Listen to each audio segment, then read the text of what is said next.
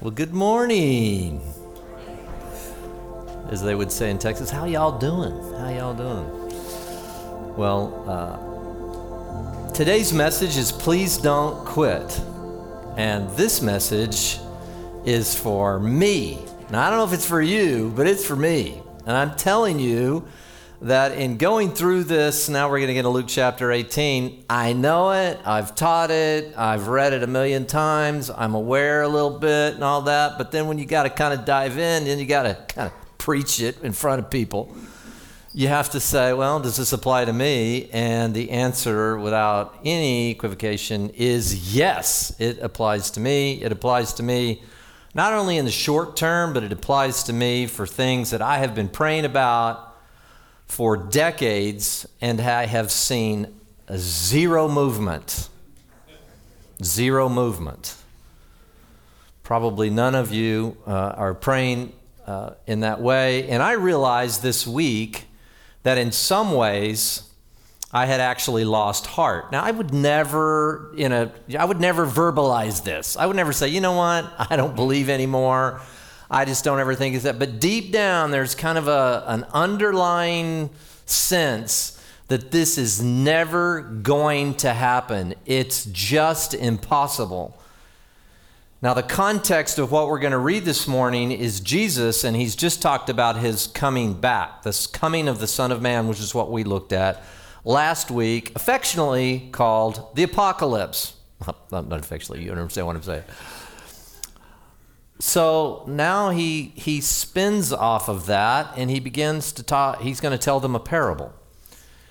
And what we're going to read here in Luke 18, verse 1, catch this. We know immediately why he tells this parable. Sometimes he tells a parable. It's somewhat enigmatic. We have to kind of understand, maybe dig through layers. Some of you have heard parables that Jesus taught, and it wasn't for 10, 15, 20 years later that you go, oh, I really see the depth of that parable. I didn't really see that. And now you see it. It's amazing how that works. It's almost like parables, as I've said before, like deflector shields. They'll penetrate when your heart is ready to receive them. You might have heard them for years, but somehow they just penetrate. And it's not often that Jesus just gives a direct reason for giving a parable. He may give it contextually, but he doesn't necessarily give a direct reason. Here he does. Listen to what he says. Now, he was telling them a parable to show that at all times they ought to pray and to not lose heart. Is there anything you're praying for now that you just kind of have lost heart? You just feel like, I just don't know if it's ever going to happen. Well, obviously their answer sometimes is no, and it may never happen, and that's just part of the definition of prayer, as we'll see in a minute. But he also says, and again the direct context is the coming back of the Son of Man. But I think there's broader implications and applications that we can look at, and we're going to do that this morning. He says, in a certain city, there was a judge who did not fear God and didn't respect man at all. And there was a widow in that city, and she kept coming to him, saying, give me legal protection from my opponent. Now, for a while he was unwilling, but afterward he said to himself, this is internal dialogue, even though I do not fear God, I don't respect man, yet because this widow bothers me, bugging me out of my mind, I'm going to give her some legal protection. Otherwise, by continually coming, she will wear me out. Now, this is a difficult translation, quite frankly. If you go back and look at this, those words together there in the Greek are actually, it's interesting. It's like striking somebody under the eye. It's to give a black eye to somebody. It probably was a Middle Eastern idiom of some sort that maybe something like we would say, that guy gave me a black eye. In other words, that guy really ruined my reputation. We were in friendship together, and then he really gave me a black eye. He wasn't a literal black eye, obviously, but somehow I was damaged by this. I was damaged, and I think that's probably what's going on here. And obviously that involves wearing somebody out. Now it's interesting, and then the Lord said, and then it's over. Hear what the unrighteous judge said. Now Jesus is saying, now listen to what he said. It's going to wear me out, this woman. It's going to give me a black eye. I'm exhausted from this person. Okay, I'll give her the legal protection. He said, listen to what the unrighteous judge said. Now, will not God bring about justice for his elect who cry to him day and night, and will he delay long over them? I tell you that he will bring about justice for them quickly. However, when the Son of Man comes, will he find faith on the earth? Now, again, in our total context of what is actually being taught here, he's talking about the coming back of the Son of Man. But this, again, has much broader implications, and at its very core, this is about persistence in prayer, not losing heart, not giving up, continuously praying for things that you just wonder, could it ever happen? I'll never forget, this was years ago. I was watching Christian television or something, and it was pretty soon after I had come to know the Lord.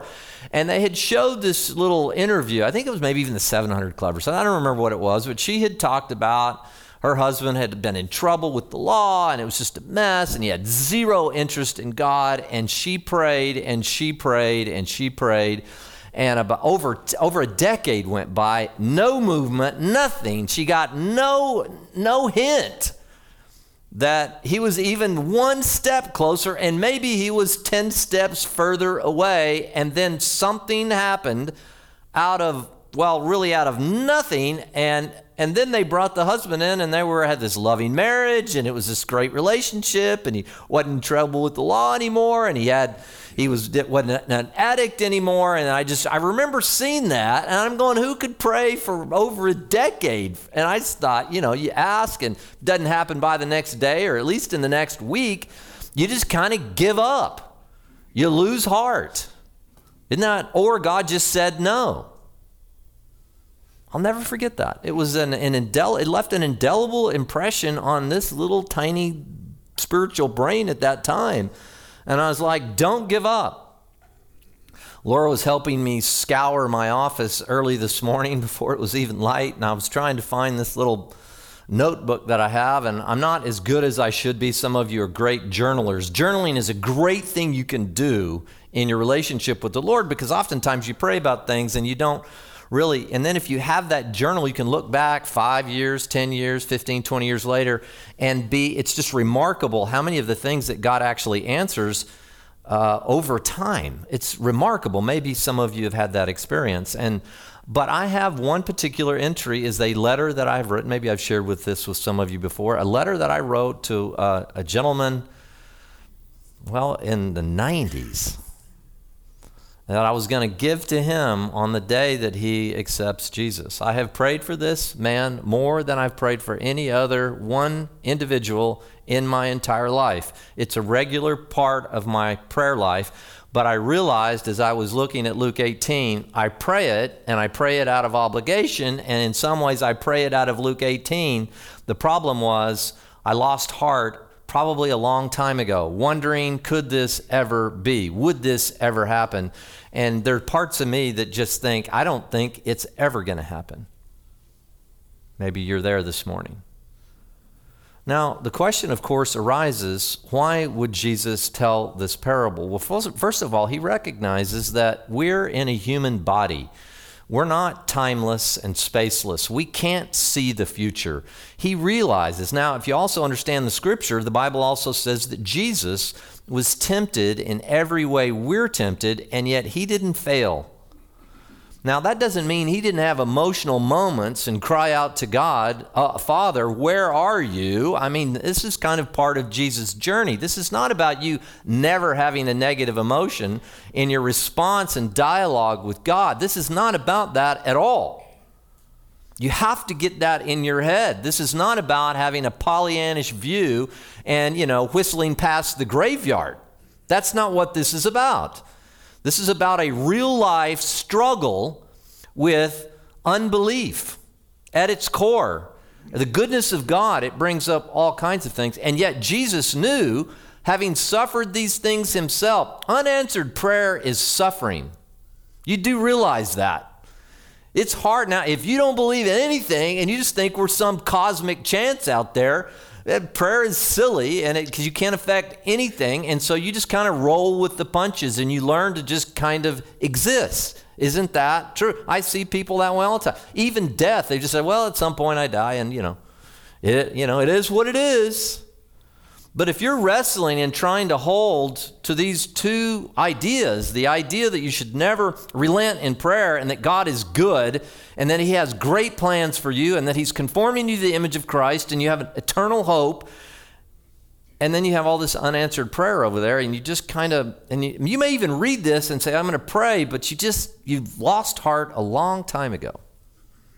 And I realized in many ways, at least as it related to this particular person in my life, I lost heart. And I don't know when it happened. It just kind of did. I didn't stop praying. I just lost heart. And this week, in my dialogue with Jesus, it was like, Jeff, why have you lost heart? Go back to the parable. Now, what's odd about this parable is a little bit of what we saw in Luke 16 with the unrighteous steward.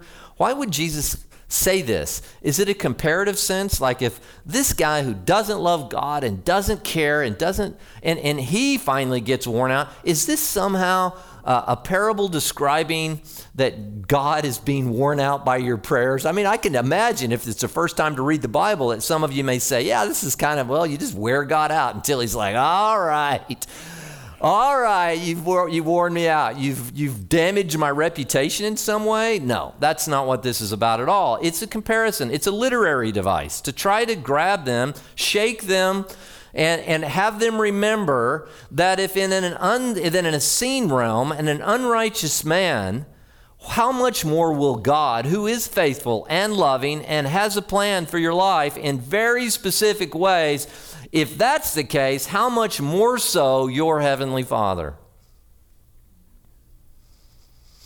Jesus also understood that our timetables, typically, and God's timetables, we're way off on this.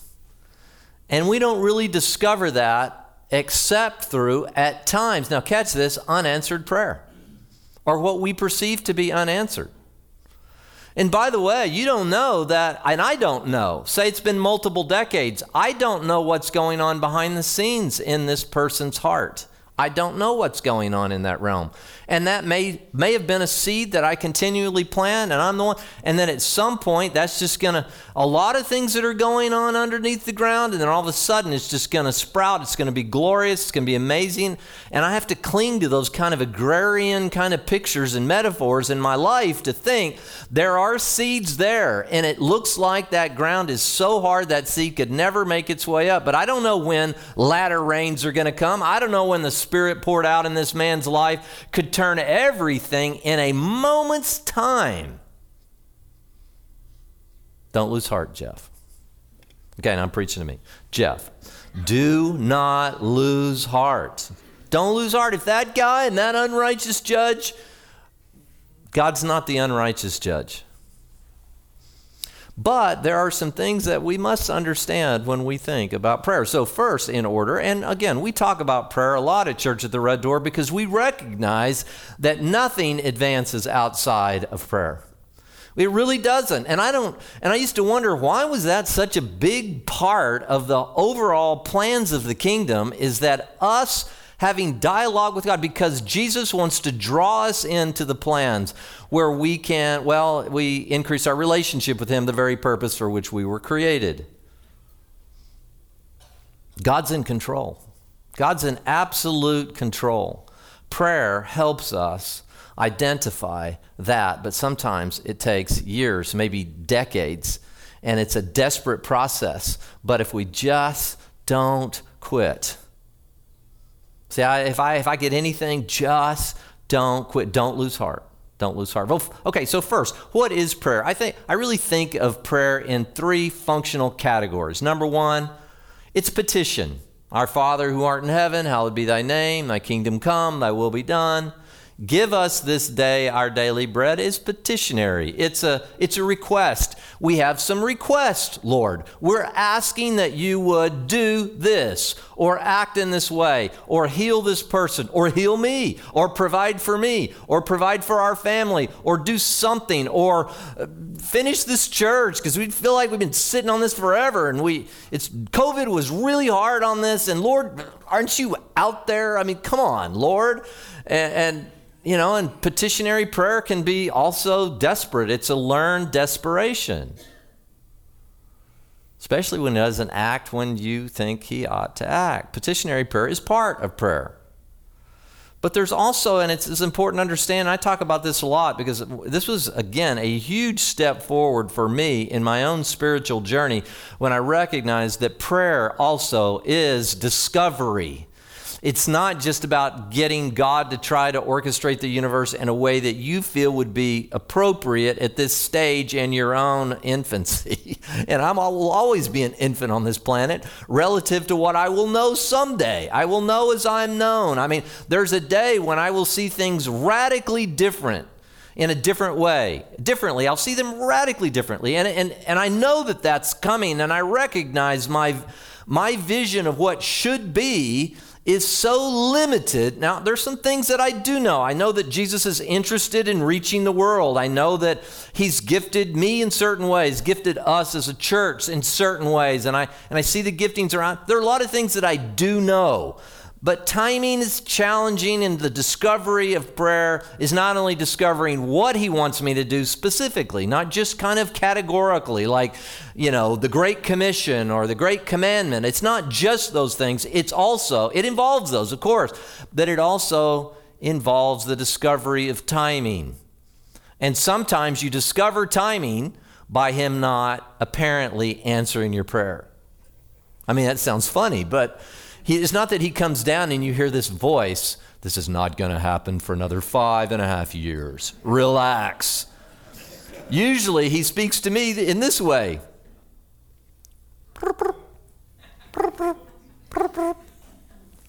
I mean, that's usually, especially during cricket season, that's about all I hear sometimes. It's like, what? When? All right, not now. Maybe tomorrow, but maybe not today. Discovery is a huge part. And then lastly, I think of prayer is dialogue. Now, this can be a mind-blowing concept for some of you. In fact, some of you will think that this is in some way not showing enough respect to the Almighty, to the Infinite, to the Creator of all things. Why would he ever be interested in sitting down in a anthropomorphic way, sitting down like God doesn't really sit, the God the Father, Jesus did, but God the Father is spirit. But in a sense, sitting down and having a cup of coffee. Imagine this kind of interaction in prayer. Getting up, having a cup of coffee. What's going on today, Jesus? You say, well, that's ridiculous. Is it? And we talk about personal relationship. When I talk about my friend Jeff Goves here and his wife Heather and the kids were part of the church, but then somehow they listened to the voice of the devil and moved all the way to Idaho. And we're trying to help them, here again and have them move back. But anyway, Jeff's in town for a few weeks. We have relationship. How do we do that? It's not just, hey, you got an extra sleeve of balls for me? Petitionary.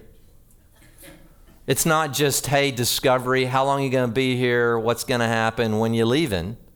It's also playing a few holes, sitting down for a cup of coffee, maybe having a meal together, catching up.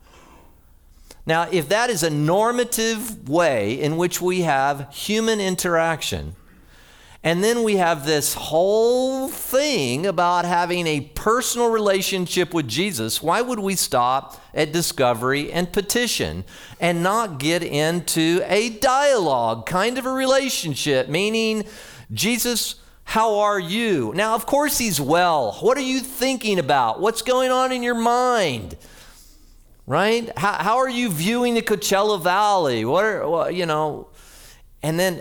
And I have some people, I've done this a time or two. It's a little odd for me, but some people flow with this, is that when they're there to have this feeling of dialogue, they'll pull up a chair next to them and imagine Jesus sitting in that chair and then trying to have a cup of coffee together. Jesus hates oat milk, by the way. He doesn't mind skim milk, but he hates oat. No, I'm just kidding. But you get the point. I mean, and you have this dialogue. And if you say, well, that's ridiculous to me, try it. Try it. What are you thinking about? How do you view me, Lord? What are what's going on in the valley? How has COVID affected this? Well, what's going on? Ask him. And you might be surprised. He might ask you some questions, and usually his questions are pretty probative. And then all of a sudden you recognize, I'm not so comfortable with this. Is he looking into my soul? Yeah, he's exactly doing that. So that's how I think of prayer, in those three ways. And I think if you're missing any of the three, that you're not walking in the fullness of prayer, and that you need to stick it out in all three aspects of prayer forever. Now, what I'm going to do, and I'm going to do this over the next 2 weeks. I'm not going to obligate him to, although I'm going to tell you now. So our Link staff is coming in from around the country next week. Many of them will be here with us next Sunday. And we have a staff retreat. Some of the board, I don't think much of the board will get here by Sunday morning. But anyway, we're going to have, and some of you know, and Dennis has shared this a little bit with us, but I was driving here this morning. I just sensed that I said, I need to have Dennis come up and talk about his son and over a decade of incredible, and some of you know the story, incredible health challenges, and thought he was going to die and that we're never going to have him back. But now we know the rest of the story, and now he's pastor in a church, is incredibly healthy, they have a child. I mean, wow, how does that? But what about the 10 years when it was and no answer, things getting worse? What did that feel like? Really, emotionally, as a human being, living in a physical body. What was that like? And I'm going to have him share that. And now he's obligated to it. So I called him this morning and said, I didn't get a hold of him. Will you do it? And so now his answer will have to be yes. So he'll share that with us next week, which would be great. But I'm going to get into a few things. And again, please get this. How do we not lose heart? Desperation is a learned thing. Listen to Paul Miller. Listen to what he says. He says, the persistent widow and the friend at midnight, the two different parables Jesus told, they get access to God. Not because they're strong, but because they're desperate. Learned desperation is at the heart of a praying life. One of the things I've learned in prayer is that sometimes the reason my prayers aren't answered is that God has to exhaust all of the I can do this, I can make this happen kind of vibe on the inside of my soul, and I finally become so desperate. How do you become so desperate and at the same time not lose heart? It's an odd, you'd say, well, those are mutually exclusive. But are they? It's almost, I've learned a flip way to view this. The more desperate I'm becoming and the more temptation I have to lose heart, probably I'm getting closer to the answer to my prayer in the first place, because I think sometimes God likes to just exhaust us to recognize, because when I do it and I pray, look, let's say for instance, I had a bunch of really wealthy people that I knew, and then we just got this thing, and we prayed, oh yeah, Lord, we really feel like you've called us to be over here on Jefferson and all this, and we need to build this church and all that, and I really feel that. And then in my back pocket, I got a few really wealthy people. I come over here and I talk to them a little bit, and we pray a little bit, and then all the money comes flowing in within a month, let's say. And then, we thank you, Almighty God, for this provision, and we would do that. But deep down, I would have a tendency towards, I had all these connections, and that. There's a certain place in which desperation, learned desperation, is to me a part of it, because it immunizes me from any pride, a self-congratulatory kind of vibe about who I am.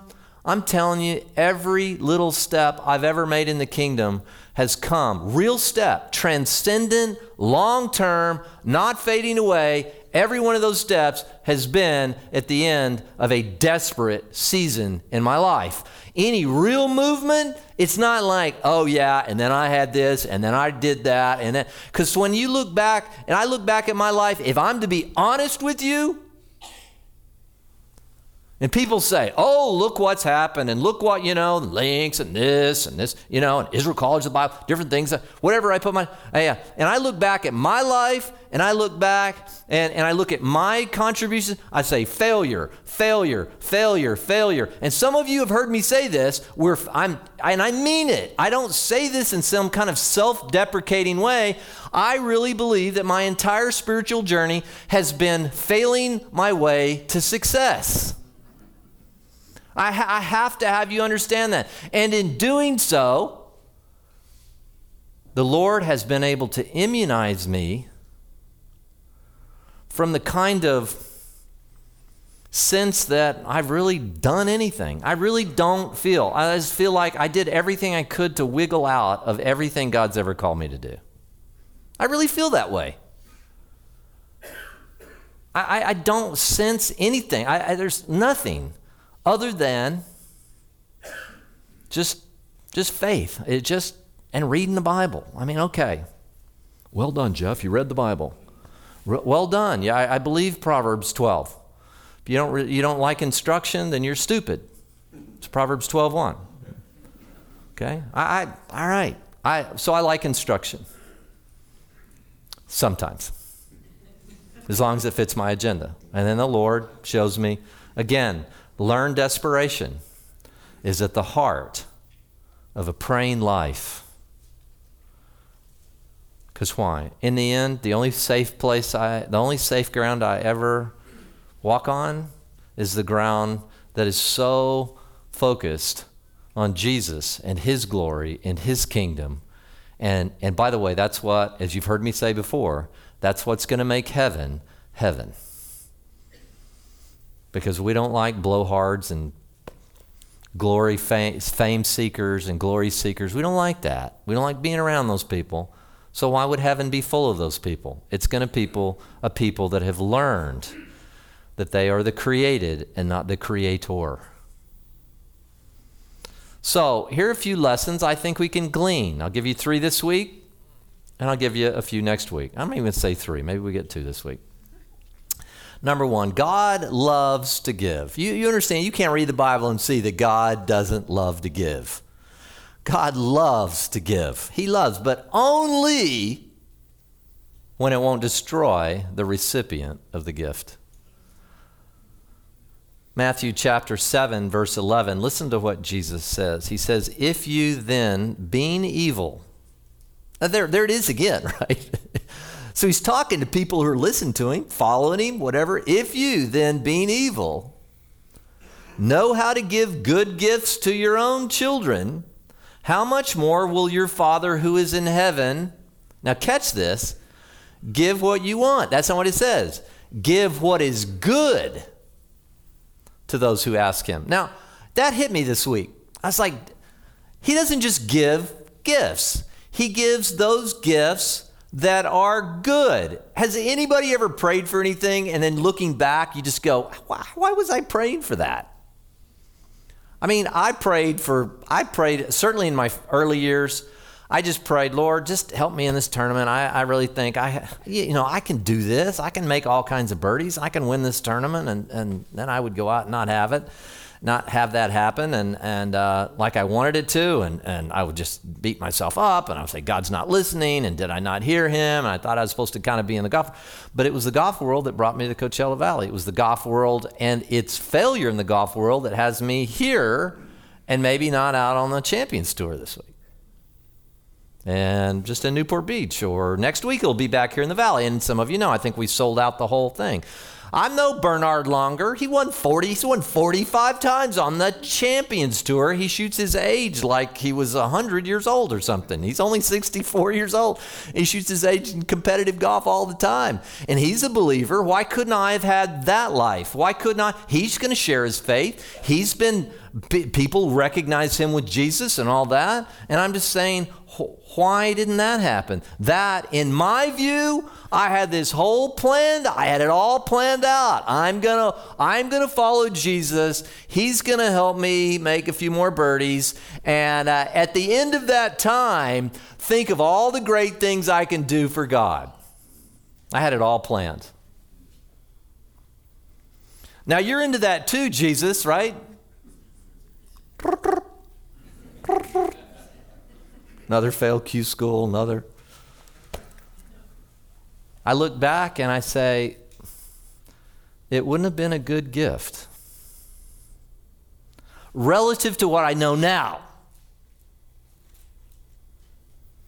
it would have been a fun season. It would have been, but then I think all of a sudden, I've been having these thoughts. Do you ever get to a place where you start being with people that are your age, and in your mind you think that they should be your father? That happens to me more and more. I'm like, this person, and then I look in the mirror and I go, oh, no, they should be your son. It's just like, what the heck is going on here? How did this happen? How did I get older? Have you ever had those moments? And now I look at the guys that were successful, that were my age, and then I go out with, I don't know if they're here today, but the Highsmith family, and Joe's got his corn fair, and he was a big NCAA Division I. His shot kind of won the NCAA Division I's at Pepperdine when they won the national championship a couple years ago, and and then I'm saying, and I'll bring up some names that were superstars during my day, and they go, who? Would that not have been a fun ride? Oh, it could have been a real fun ride. Maybe I have a little bit more money, and maybe I could have built this whole church on my own. Lord, that would have been a good plan. I'd make so much money, and then, whatever, signed with Live, and I just write a check and just say, who built your church? The Saudis built our church. I'm getting way off course here now, but anyway. You get the point. If you don't know what I'm talking about, it's okay. Meet me afterwards, and I'll put somebody that can explain all this to you. But the point is I look back, and what is it? Your Father in heaven knows how to give good gifts. There is a qualifier. It's good, but it's good from His perspective. We've all heard about it. It's the poor little rich kid is getting things, is giving my children everything they ever wanted and providing everything they ever needed without them ever being led to a place of desperation in their own spiritual lives. Is that a good thing or a bad thing? One of the things that I have seen the reality of the poor little rich kid. Kids with parents that were billionaires, not even millionaires, billionaires in their lives. And I go, that wasn't such a good gift. But you didn't see it in the early stages. It takes a long time. There's a place that God wants to take you in prayer, and He loves to give, but He's not going to get. He will not give a gift that is not good for you, and He's thinking about your eternal soul and not always the immediate satisfaction of a perceived need, even if that perception, is a kingdom perception. Are you following me? It's important to understand. Secondly, the Lord, as we said, wants relationship. He does. He wants continuous dialogue. He created you for just this kind of interaction. He just did. And now, are you ready for this? We are changed through the waiting process.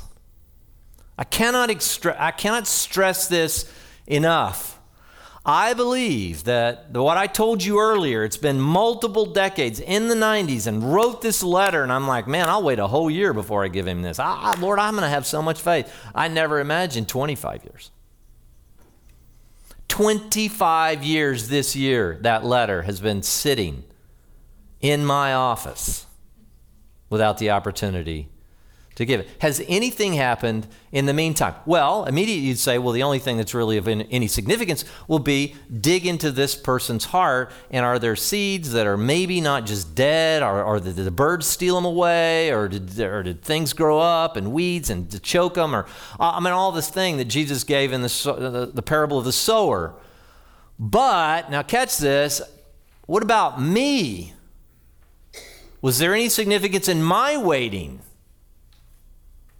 Lamentations chapter 3. Lamentations chapter 3, verse 25. Listen to what Jeremiah is lamenting here. Isaiah, Jeremiah, Lamentations. Mr. Lament was not a prophet. It was a lamentation of Jeremiah. Okay? So, most people, I don't read Lamentations. There's just nothing really in there. It's just lament. You don't think that's part of your spiritual journey? But listen to what it says. Verse 25, the Lord is good to those who wait for him, to the person who seeks him. That's dialogue. That's engagement with the Creator. It is good. Do you read this? Wait a minute. It is good that he waits silently for the salvation of the Lord? Good? Who loves to wait?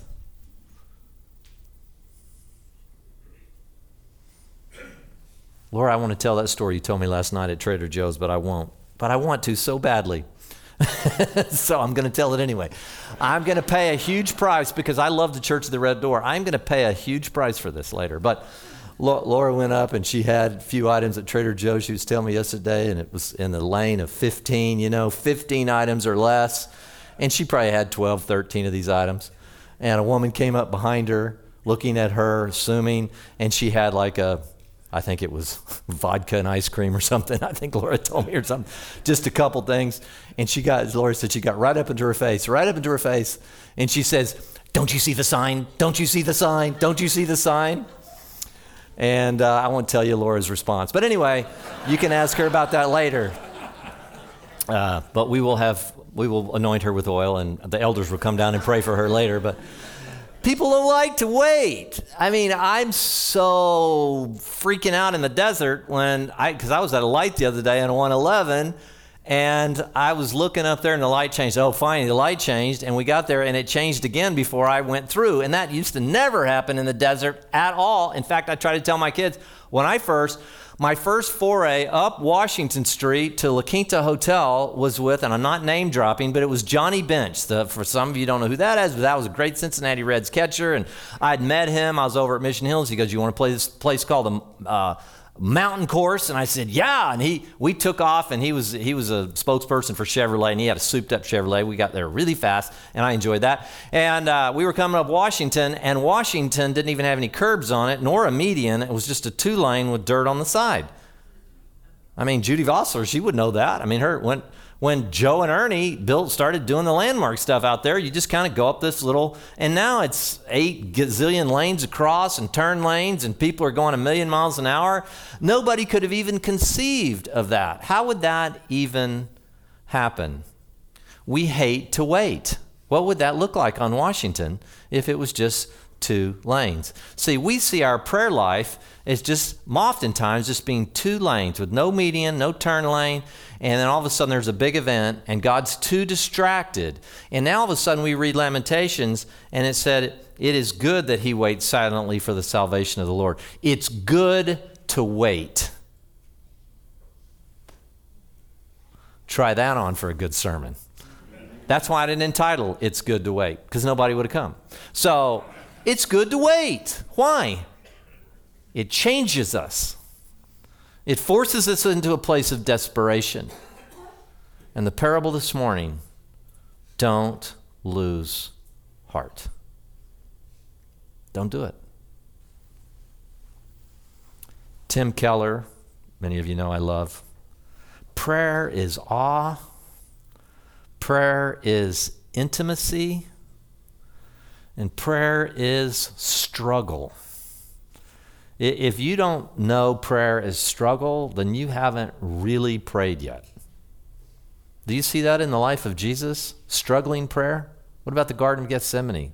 What about being on the mountain all night long before he chose his disciples? Couldn't he have gone up there and just gone, okay, Matthew, Mark, John, James, okay, I can get back down before they even start the fish fry. All night long? Why? Waiting is good for us. You don't hear that often. You hear about faith and, just faith. Waiting is good for you. Waiting is good for me. It doesn't feel like it, though. He said it's a struggle. And yet, Tim Keller says, it is the way to reality. Oh, it's awe? It is. It's glorious. It's intimacy, but it's struggle. And it is the way to reality. There is nothing more important or harder or richer or more life-altering. There is absolutely nothing so great as prayer. And again, I'm speaking to me.